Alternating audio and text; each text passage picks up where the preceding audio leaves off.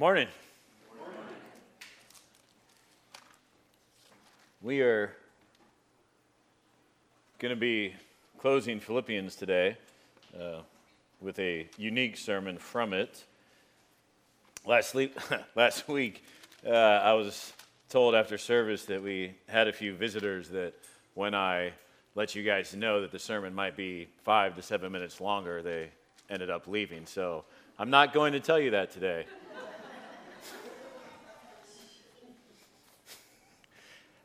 They probably had places to go, so that wasn't condemnation on them. That's just, they probably were like, that's probably going to be more 15, 20 minutes. I'll say this, typically I don't think sermons have to be long, so if you're visiting, the Trinitarian series that we've done from Pentecost to last week to now has gone a little bit longer.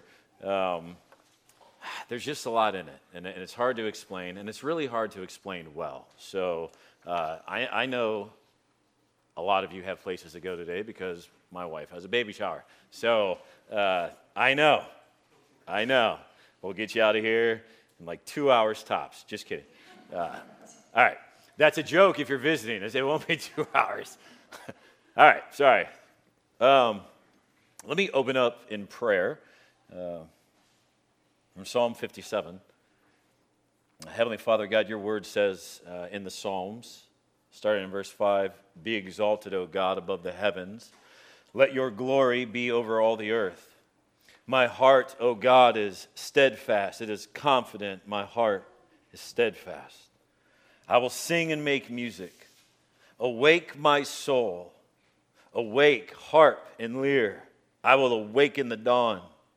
I will praise you, Lord, among the nations. I will sing of you among the peoples. For great is your love reaching to the heavens, your faithfulness reaching to the skies. Be exalted, O God, above the heavens. Let your glory be all over the earth."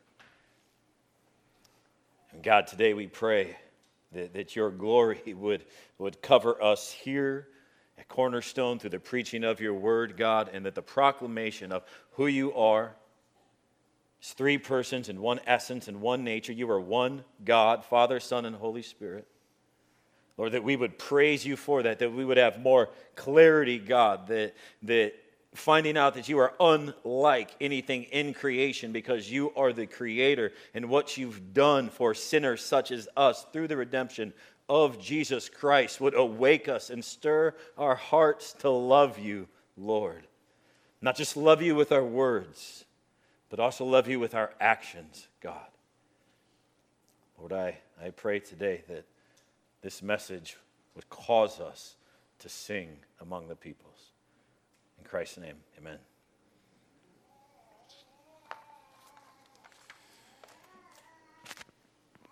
If you're not visiting, we finally made it. The last sermon of Philippians, which is somewhat sentimental to me, because this is the first book that we've gone through together since I've arrived at Cornerstone in late October. And Lord willing, we're going to do many more together. So just to reiterate, and maybe to be helpful for those who are visiting today, technically we've concluded our Philippians series, but what I had told our church and explained to them that I had recently seen a friend who finished preaching through the Gospel of Mark, and when he did so, he preached one final sermon regarding certain truths about the Trinity within Mark's Gospel. And he had 7 truths for each person of the Trinity was the structure of the sermon. I love that idea, and I thought it would be great to do something similar in Philippians. So therefore, what I'd like to do today is to look at the specific persons of the Trinity, the Father, the Son, and the Holy Spirit, in Philippians, briefly from Philippians, and see how the three persons act inseparably as one God, mainly regarding our salvation. And hopefully, you'll see what distinguishes them in their individual works are actually a reflection from what distinguishes them in their individual relations to one another. So the Father is the Father, the Son is the Son, and the Holy Spirit is Spirit. However, before we get there, let me briefly explain two technical and theological terms about the Trinity that I did not come up with. Men more brilliant than me did, so I'm just going to use those words and terms about the Trinity. If they're unfamiliar, I do have definitions. The first one is inseparable operations. Don't zone out. Just stay with me. We'll walk through it. Inseparable operations means that when the three persons of the Trinity act toward creation, they act inseparably as one agent, as one God. By acts toward creation, we mean the Trinity's works, their missions, and decrees outside of themselves, such as creation in the incarnation, redemption, the new creation, and consummation. For example, in creation, it is the Father who creates through the Son in the Spirit, yet they create the earth as one. In the incarnation, it is the Father who sends the Son to be born of flesh in the Spirit, yet they complete this mission as one. In redemption, it is the Father who chooses to adopt us as His children by redeeming us through the death and resurrection of the Son and gives us new life in the Spirit. Yet they complete our salvation as one. Augustine, I told you it's good to quote Augustine, he's super helpful, summarized the doctrine of inseparable operations very well. He said, the Father and the Son and the Holy Ghost are inseparably united in themselves. Because there's one God, there's one nature, there's one essence. We don't serve three gods. And Augustine says, since the Trinity is one God, therefore all the works of the one God are works of the Father, of the Son, and the Holy Ghost. Professor at Midwest Baptist Seminary, Matthew Barrett explains it. Since God's very nature is one, He acts as one. Not merely cooperating, but performing a single act that accords with the triune God's single will. In other words, yes, there are three persons in the Trinity, but there is only one will because there is only one nature.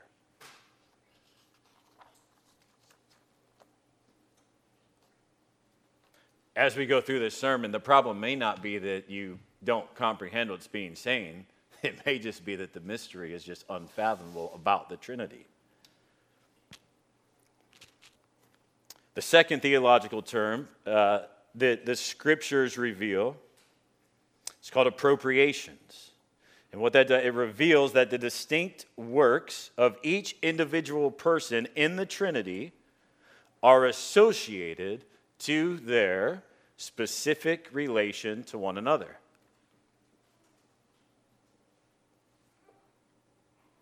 If you look at our confession, the first article says we believe that God is one, three persons. And then it also says that they are distinct in roles. The reason they're distinct in roles is because they're distinct in who they are in regard to one another. The Father is the Father, the Son is the Son, the Spirit is the Spirit. And appropriations attributes an action that we see in Scripture to one of the persons of the Trinity that is common to the relation to one another. If you remember from last week, we said their relations or their eternal relations to one another is the Father is unbegotten. He's not begotten by anyone. He was not made. He was not created. The Son is eternally begotten from the Father, eternally begotten. He wasn't made or created. He's begotten from the Father. And the Spirit eternally proceeds from the Father and the Son as Spirit. And while the Trinity is a mystery, what is encouraging is the only thing that distinguishes the Trinity are their relations to one another. The Father is unbegotten. The Son is eternally begotten from the Father, and the Spirit eternally proceeds from Father and the Son. Now, when you take their relations, Scott Swain summarizes this doctrine as, well, no, I don't want to do this slide. He says, certain divine works are often specifically associated with certain persons of the Trinity. For example, Scripture specially identifies the Father as the author of the divine decree and as the agent of creation. Scripture specially identifies the Son as the agent of redemption. And Scripture specifically identifies the Spirit as the agent of sanctification. That is, the one who dwells with us and applies the effects of God's redeeming work to us and causes us to call upon God's name. That's a lot. That's why I didn't want to put that up there. Gregory of Nyssa, a Cappadocian, described it as every operation which extends from God to the creation has its origin from the Father, because he is unbegotten and proceeds from no one, proceeds through the Son, who comes from the Father, eternally begotten, and is perfected in the Holy Spirit, who proceeds from the Father and the Son. So all of their works originate in the Father, proceeds through the Son, and is perfected in the Holy Spirit. Gilzemery says, for each person acts not only in virtue of the common nature, but according to the mode of his personal property.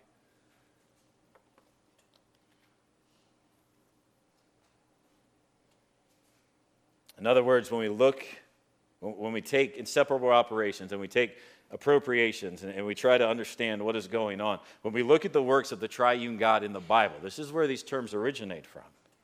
We see that the Father doesn't just act, he doesn't just do things, he actually acts according to his personhood as the unbegotten Father. The Son doesn't just act, he acts according to his personhood as the only begotten Son. And the Spirit doesn't just act, he acts according to his personhood as the Spirit who proceeds from the Father and the Son. And I think the most helpful way to summarize this is again by Matthew Barrett. It says, how God acts towards the world mirrors who he is in himself. I probably just could have said that 10 minutes ago, but there you go. Okay.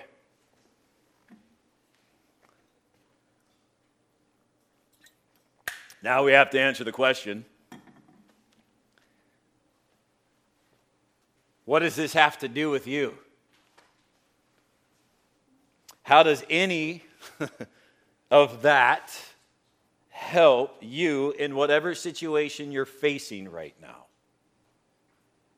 I assume you probably came here for a word of encouragement this morning, possibly after having a disastrous week or just a difficult week, or one is up and coming, at which point you might just be barely hanging on by a thread, and whatever I'm rambling about right now may appear to have no relevance in your life whatsoever.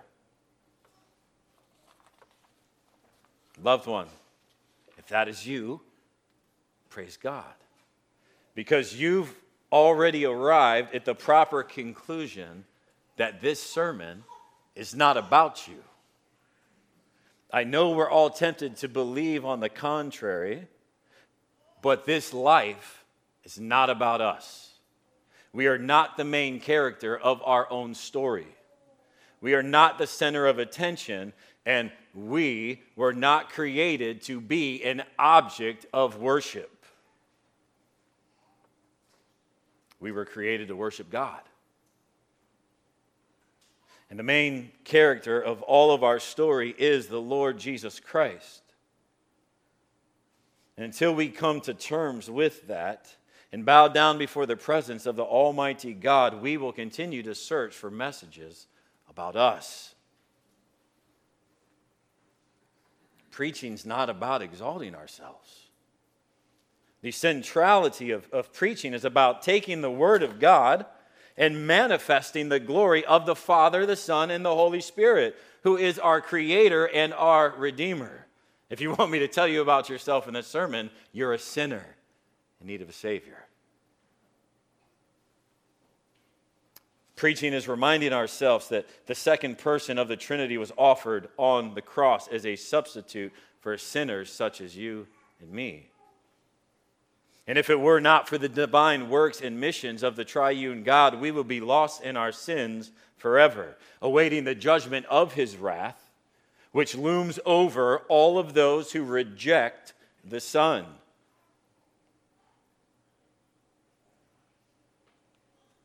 So there's no greater encouragement, loved one, that for you this morning than understanding you are a product. If you are in Christ, you are a product of God's love, which was manifested by grace through the work of the Father and the Son and the Holy Spirit. 3 persons and 1 nature. So the goal for today is to take a closer look at Philippians to help see that their distinct roles toward creation are actually a reflection of their own relations to one another. We'll start with the Father. We are chosen by the Father.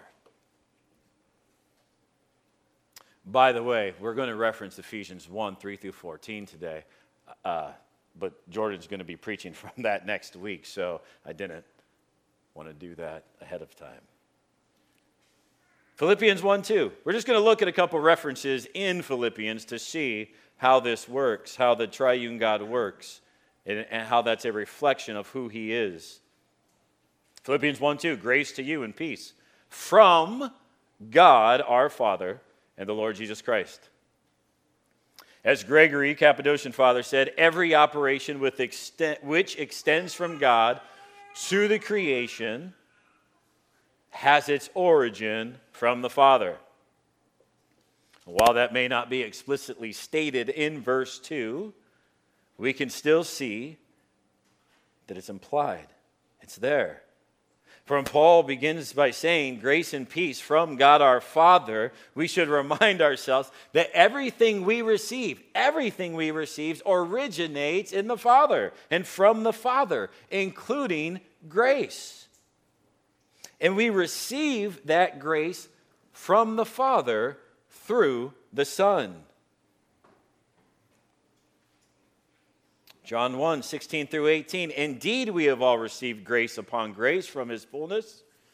For the law was given through Moses. Grace and truth came through Jesus Christ. No one has ever seen God, the only begotten Son, who is himself God, is at the Father's side. He has revealed him. The Apostle John says that the Son came from the Father to reveal grace and truth, and that he has come and revealed the Father.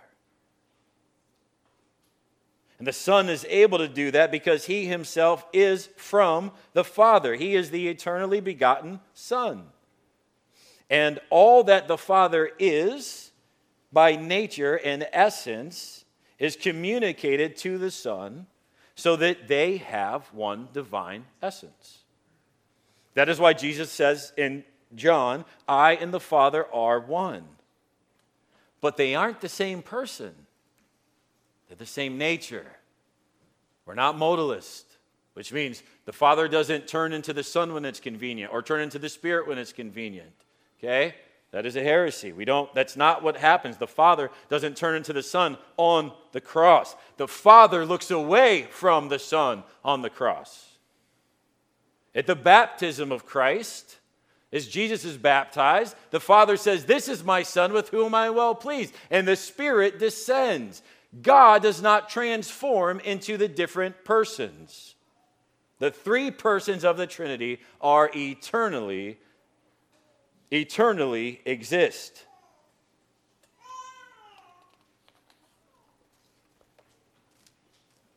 So when Paul says grace to you from the Father and the Lord Jesus Christ, we can actually appropriate that act of grace from the Father and through the Son, which is their relation to one another. And Paul tells us that Jesus is grace from the Father. The Apostle John tells us that Jesus is grace from the Father, because in love, the unbegotten Father chose to be gracious to us by adopting us as his children.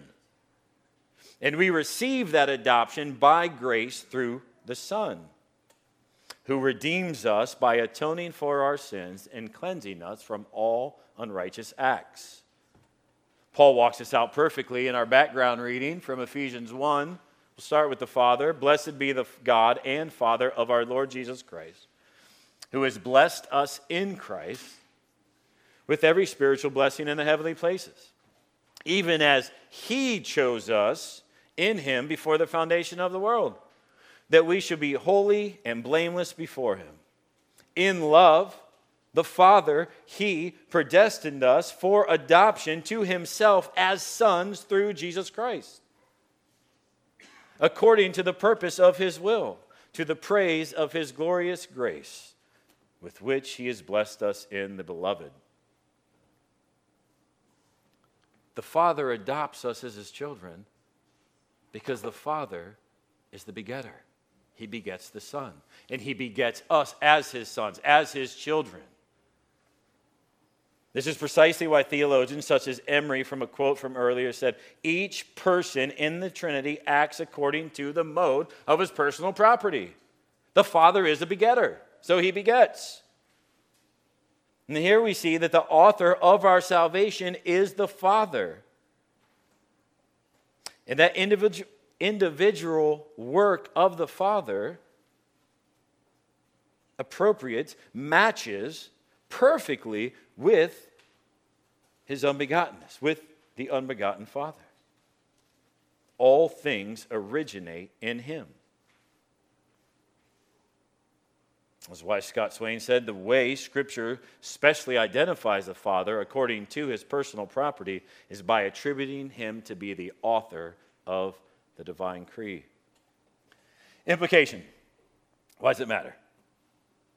I could not think of another way to apply this text, to respond to this text, other than just being eternally grateful. That in spite of who we are, God chose us. He chose to call us out of sin and make us his children. And as much as we tried, there was nothing we could do to remove his effectual love from us. A sovereign love in which he chose to give his only begotten Son over to humanity in order to be crucified so that we would be spared from his wrath.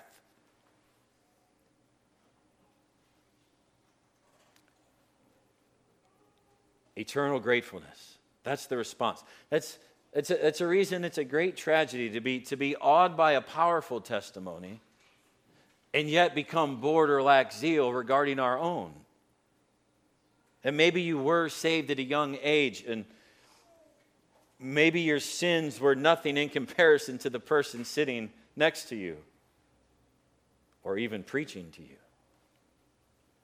But nevertheless, what the Word of God says is the only reason you were born again at a young age or protected from a life of defiance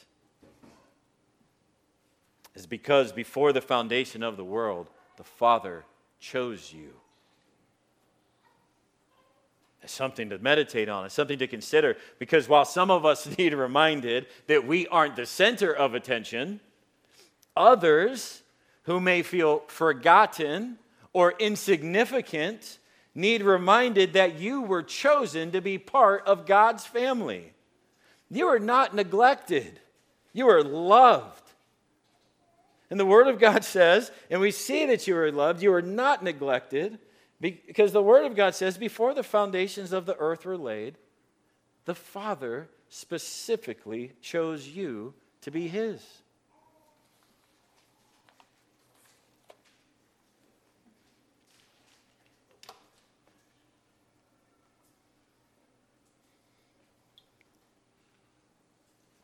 Chosen by the Father, redeemed through the Son.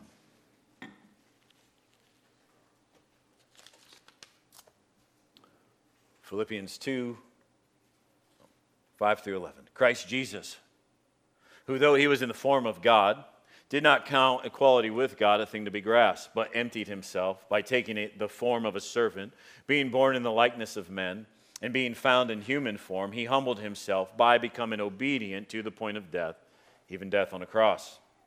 Therefore, God has highly exalted him and bestowed on him the name that is above every name, so that at the name of Jesus every knee shall bow in heaven and on earth and under the earth, and every tongue confess that Jesus Christ is Lord, to the glory of the Father. Think back to nice quote, every operation which extends from God to the creation has its origin from the Father and proceeds through the Son.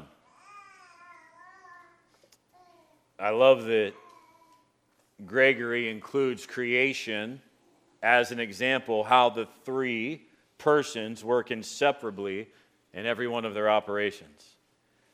Because their act of creation portrays the same Trinitarian formula, if you will, in their act of redemption, in every one of their acts. So that when we get confused by this doctrine and can't remember whatever in the world was just said, we can just go back to creation and remind ourselves how God acts as one by that which is common to each individual person in the Trinity. And at creation, God the Father created the heavens and the earth through the Son. We see that in the Gospel of John. Most of us probably know this passage. In the beginning was the Word, and the Word was with God, and the Word was God. He was with God in the beginning. Verse 3, all things were created through him. And apart from him, not one thing was created that has been created. John says, well, it's clear, all things were created through the Son, through Jesus. And since we've already seen that the divine operations begin with the Father, it is easy to conclude what John is implying just here in the first 3 verses of his gospel is that the Father created the heavens and the earth through the Son.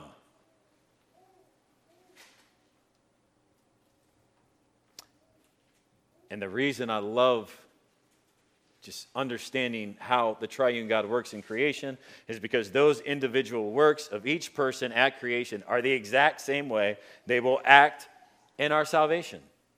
The Father, and the author of life, accomplishes our salvation through the Son.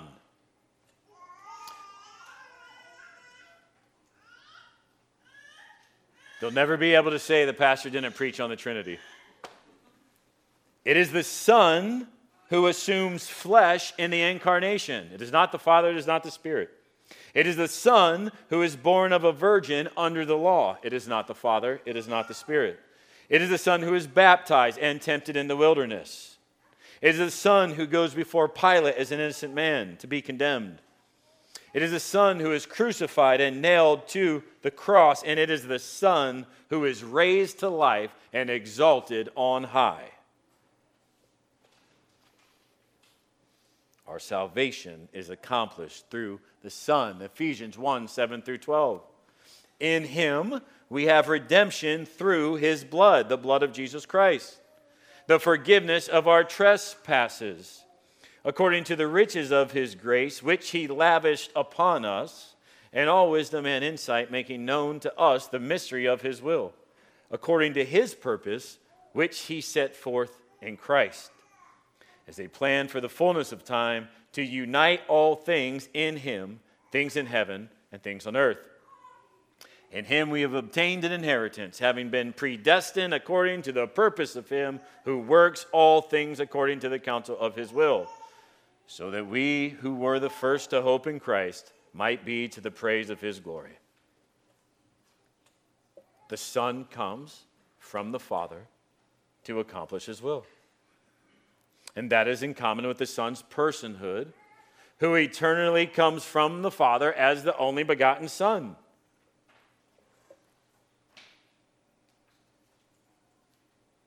Implication. The primary way, what we see in Scripture, and from what God purposed in Christ, is the primary way that God chose to fix our broken society was to put forward His Son as a propitiation, which means God's anger was removed from us when Jesus received God's wrath on our behalf. I find that super relevant today, especially in today's society. I even find that being relevant in the church today. It asserts that the gospel is humanity's greatest need. And it's not just unbelievers who object to that statement. There are those in the church, universal, who say, yes, the gospel is great. Yes, it's needed. That's all fine and dandy. But there are people who need food. And there are people who need shelter. And there's all types of serious issues that need immediate attention. They need addressed. And the gospel doesn't have answers for that. I don't disagree that there are dire issues that need addressed, nor do I disagree that the church is even called to provide solutions for those issues and those needs. But the Word of God explains to us that the Church of Jesus Christ was not commissioned to be a chow hall, nor was the church commissioned to be a housing facility. The church, Matthew 28, was commissioned to make disciples of Jesus Christ. And feeding the poor and giving shelter to the homeless are to be done in the name of Jesus as a representation that the triune God is making all things new by redeeming creation through the Son.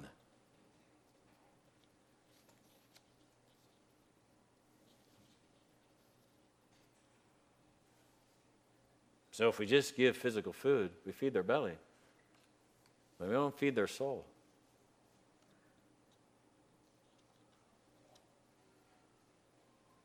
I'd rather be poor and forgiven than rich and condemned. Now that message, the commission was that God is making all things new through the Father, Son, and Holy Spirit, was the message given to the church in order to call people to respond by repentance from sin and confession that Jesus Christ is Lord to the glory of the Father. When we worship the Son, we worship the Father. If we ask ourselves, how can that be if they're distinct persons? Even as John 1 said, the Word was with God, yet He was God. How can this be? And it is because while the Father and Son are distinct persons, we must remember that they are one God. They are not divided in nature. And as the author of Hebrews says, in relation to how do we worship the Father when we worship the Son, Hebrews 1:3 says the Son is the radiance of God's glory in the exact imprint or expression of His nature. Paul tells the Colossians in 1:15, the Son is the image of the invisible God. It is a mystery. But confessions, articles, statements of faith, going through difficult doctrines such as this is how we stay on course and on par, and how we keep ourselves from going off course. And as Gregory of Nazianzus sums up our confession to keep us balanced so eloquently, he says, I'll just read it. No sooner do I conceive of the one than I am illumined by the splendor of the three. No sooner do I distinguish them than I am carried back to the one.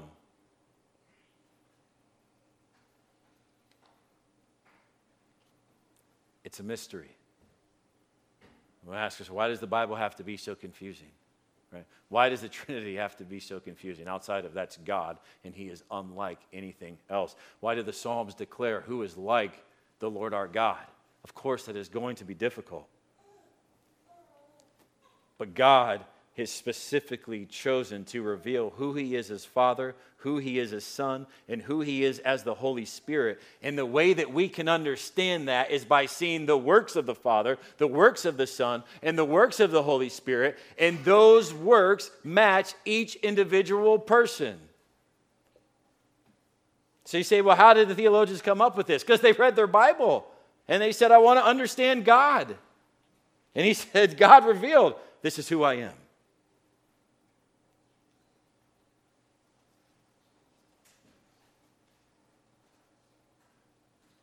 What's amazing as a preacher is I should be trembling at preaching the mystery of the triune God, and what I tremble at more throughout the week is if I'm going to bore you to death with talking about who God is.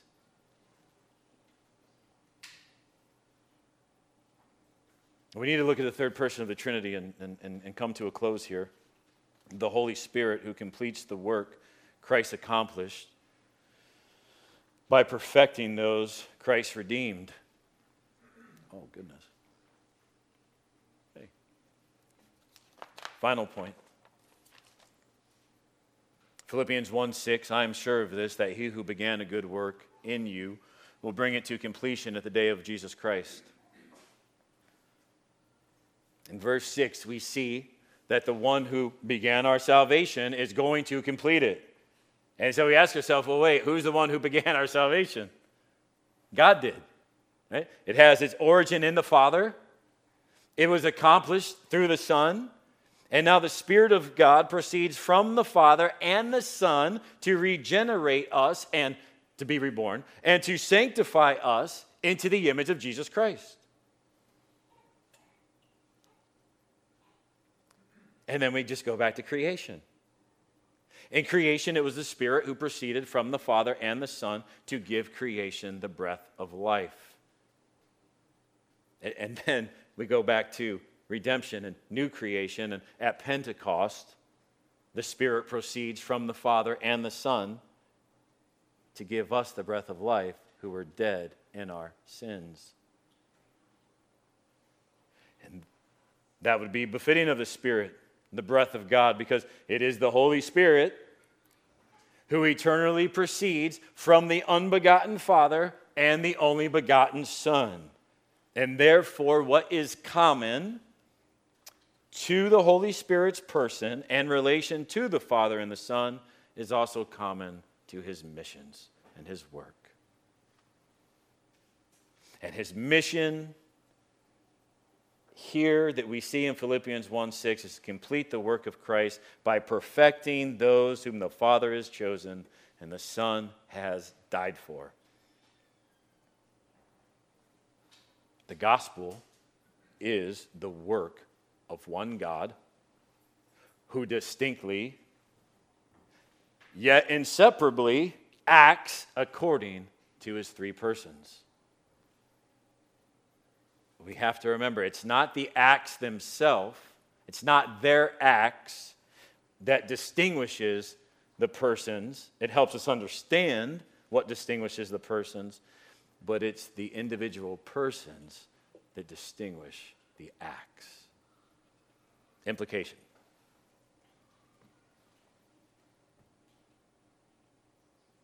For the record, I know I've preached on the Holy Spirit almost 3 weeks in a row and haven't even talked about gifts. When we get into our ecclesiology series on the church later this summer, we'll get into gifts. So if you're like, dude, are you kidding me? You're not even going to talk about it? You just have to come back. Our salvation is secure. That's the implication of this text. That's the implication of the Word of God and the work of the triune God. Paul says just from this one verse that we are supposed to be confident in our salvation. And as Paul says in chapter 3, verse 3 of Philippians, he says, we don't put confidence in the flesh. Why not? Because as we saw today in Ephesians and Philippians, just across the board in Scripture, that the work of our salvation was entirely completed by the triune God. And therefore, we have nothing to fear concerning condemnation over our sins. We don't need to fear condemnation any longer because Christ accomplished that work, and we believe that. And we belong to the Father as his children. Yet some Christians believe that you can lose your salvation. For the record, I reject that wholeheartedly on the premise that the work of our salvation, as we see from the Word of God, is exclusively the work of God. And I know I'm sure that those who think they can lose their salvation, they don't mean to do this. But I actually think that believing we can lose our salvation is offensive to the cross of Jesus Christ. It's a rejection of the unity within the Godhead who accomplishes our salvation through the gospel. The ability to lose our salvation emphasizes the effort of man and the works of man over the sovereign work of God. Furthermore, if we're saved by grace alone, meaning we cannot earn forgiveness, then how can we lose our salvation by not doing enough to maintain it? And I think it out. If our salvation didn't depend on us to begin with, how could it be contingent on us to remain? It wouldn't. It isn't. Because Christ accomplished it. Because the Father predestined us before the foundation of the earth to adopt us as sons. And the Spirit gives us life. So we can be certain that he who began a good work in us will bring it to completion. Ephesians 1:13-14, and in him you also, when you heard the word of truth, the gospel of your salvation, and believed in him, loved one, you were sealed by God, with the promised Holy Spirit, who is the guarantee of your inheritance until we acquire possession of it on the day of our Lord when Jesus Christ returns, to the praise of his glory. Let us pray. Heavenly Father, God, I pray that I didn't err in anything that I said, Lord, and if I did, God, that they would just absolutely forget it. They would only remember the things that are important, manifest your glory and who you are, and even that maybe a knowledge of this mystery, how you act as one, yet are three in one. And everything that came from this sermon, Lord, might drive a desire to learn more about you and find the joy that theologians and Christians and people have fought for, have fought over, have met over, have been persecuted over, Lord, killed for centuries, Lord, because the knowledge was so overwhelmingly great and filled our heart with the knowledge of our Creator and our Redeemer. God, I pray that you would use this today for your glory. Amen.